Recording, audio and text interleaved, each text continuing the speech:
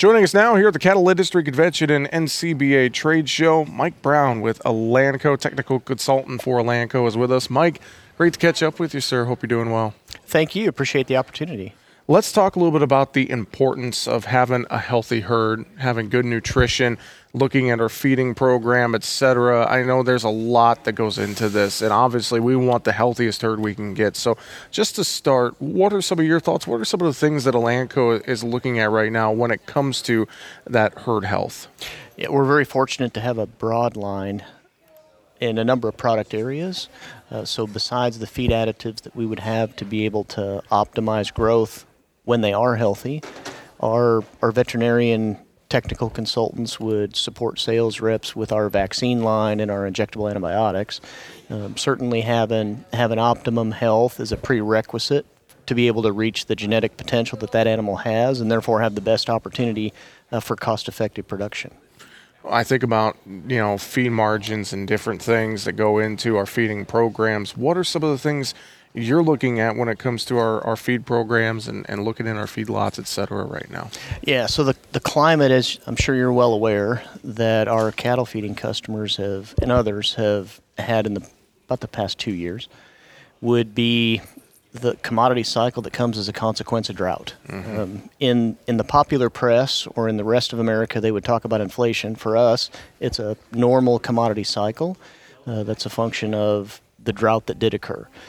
We have about the highest grain prices we've had since about 2014, and so anything we can do to optimize feed efficiency and extract more out of whatever that spend might be for the feed bill, et cetera, is time well spent. And generally speaking, across our feed additives, so Rumensin would be one of those that we can use to improve feed efficiency. Most customers would have been at using as much of that as allowed on the label for some length of time now, because it provides the most optimum conditions for that benefit. In addition to that, our beta agonists have certainly been widely used, and in particular when that feed cost climate is fairly high, to be able to extract that value of feed efficiency. Well, and you mentioned Rumensin, and I think that all kind of ties back into the thought of making our feed go just a little bit further. Like you said, you highlighted grain prices, and you think about $7 corn.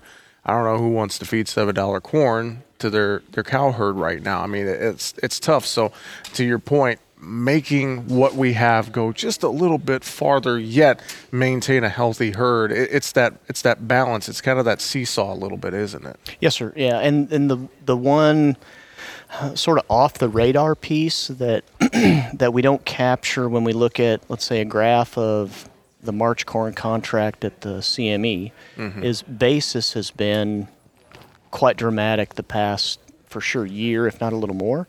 And so not only do you have a high corn cost, but if basis is also wider than normal, that exaggerates what that cost looks like. Yeah, and I think too, as you alluded to it, with all the drought and everything, and getting that wide base, especially in the heart of feedlot country. I know that's making things a little bit tougher for our producers, Kansas, Oklahoma, Texas, et cetera. So then coming back to a product like Rumensin, again, making things go just a little bit farther when you got to pay a little bit more, very, very crucial until we see that basis maybe contract a little bit and see that, what comes up must go down in the commodity cycle, Mike. Yes, sir. Yeah. And we're fortunate with all of those feed additives, particularly Optiflex and Rumensin, where we have an approved range on the label, which lets us dial how much of that active ingredient we might use under different conditions. So generally speaking, when feed cost or production cost is the highest, that's typically when being at the high end of the approved label for the amount you can use is most cost effective. And when feed costs are quite inexpensive, we tend to be at the lower end of that label. We still get the efficiency benefit, but proportionally we can adjust that to what those economic conditions might be. And another piece of this puzzle too as well, I'll kind of segue into this, is just making sure we're being sustainable as well. I know sustainability is such a huge part of the conversation in agriculture right now and in the beef industry. So making sure that we're being sustainable and being good stewards on top of having a healthy herd and managing our margins, et cetera. It's just another piece of the puzzle. Certainly. And I think there's a lot of airtime in general as it relates to sustainability. Functionally, at least for the vast majority of our customers, that's really a new term for feed efficiency. Not exclusively, but in the general sense it is. And so as that, let's say that topic area, as that philosophy evolves further, we intend to have some mechanisms to hopefully be able to indirectly account for some of the environmental benefits that a customer might create by improving feed efficiency by using our products. That's another arm or effort of value-added services that Elanco is currently in the process of developing. We don't know what that's necessarily going to look like a little ways out on the horizon. But one thing's for sure, if you don't make progress there, you aren't going to be there when it arrives. Exactly. Before we run out of time, wrap things up, any other final thoughts you'd want to share, Mike? Enjoyed the conversation. Anything else you'd want to mention or reiterate before we run out of time? We sure appreciate your time. Now is the time in a high-cost climate when all the little things really matter. And if they can reach out to their local Elanco sales rep, find us online, contact us in that way, we can help discuss some solutions for that particular customer. I was going to say Elanco.com, I'm sure a great place to start, or contact a local representative to learn more.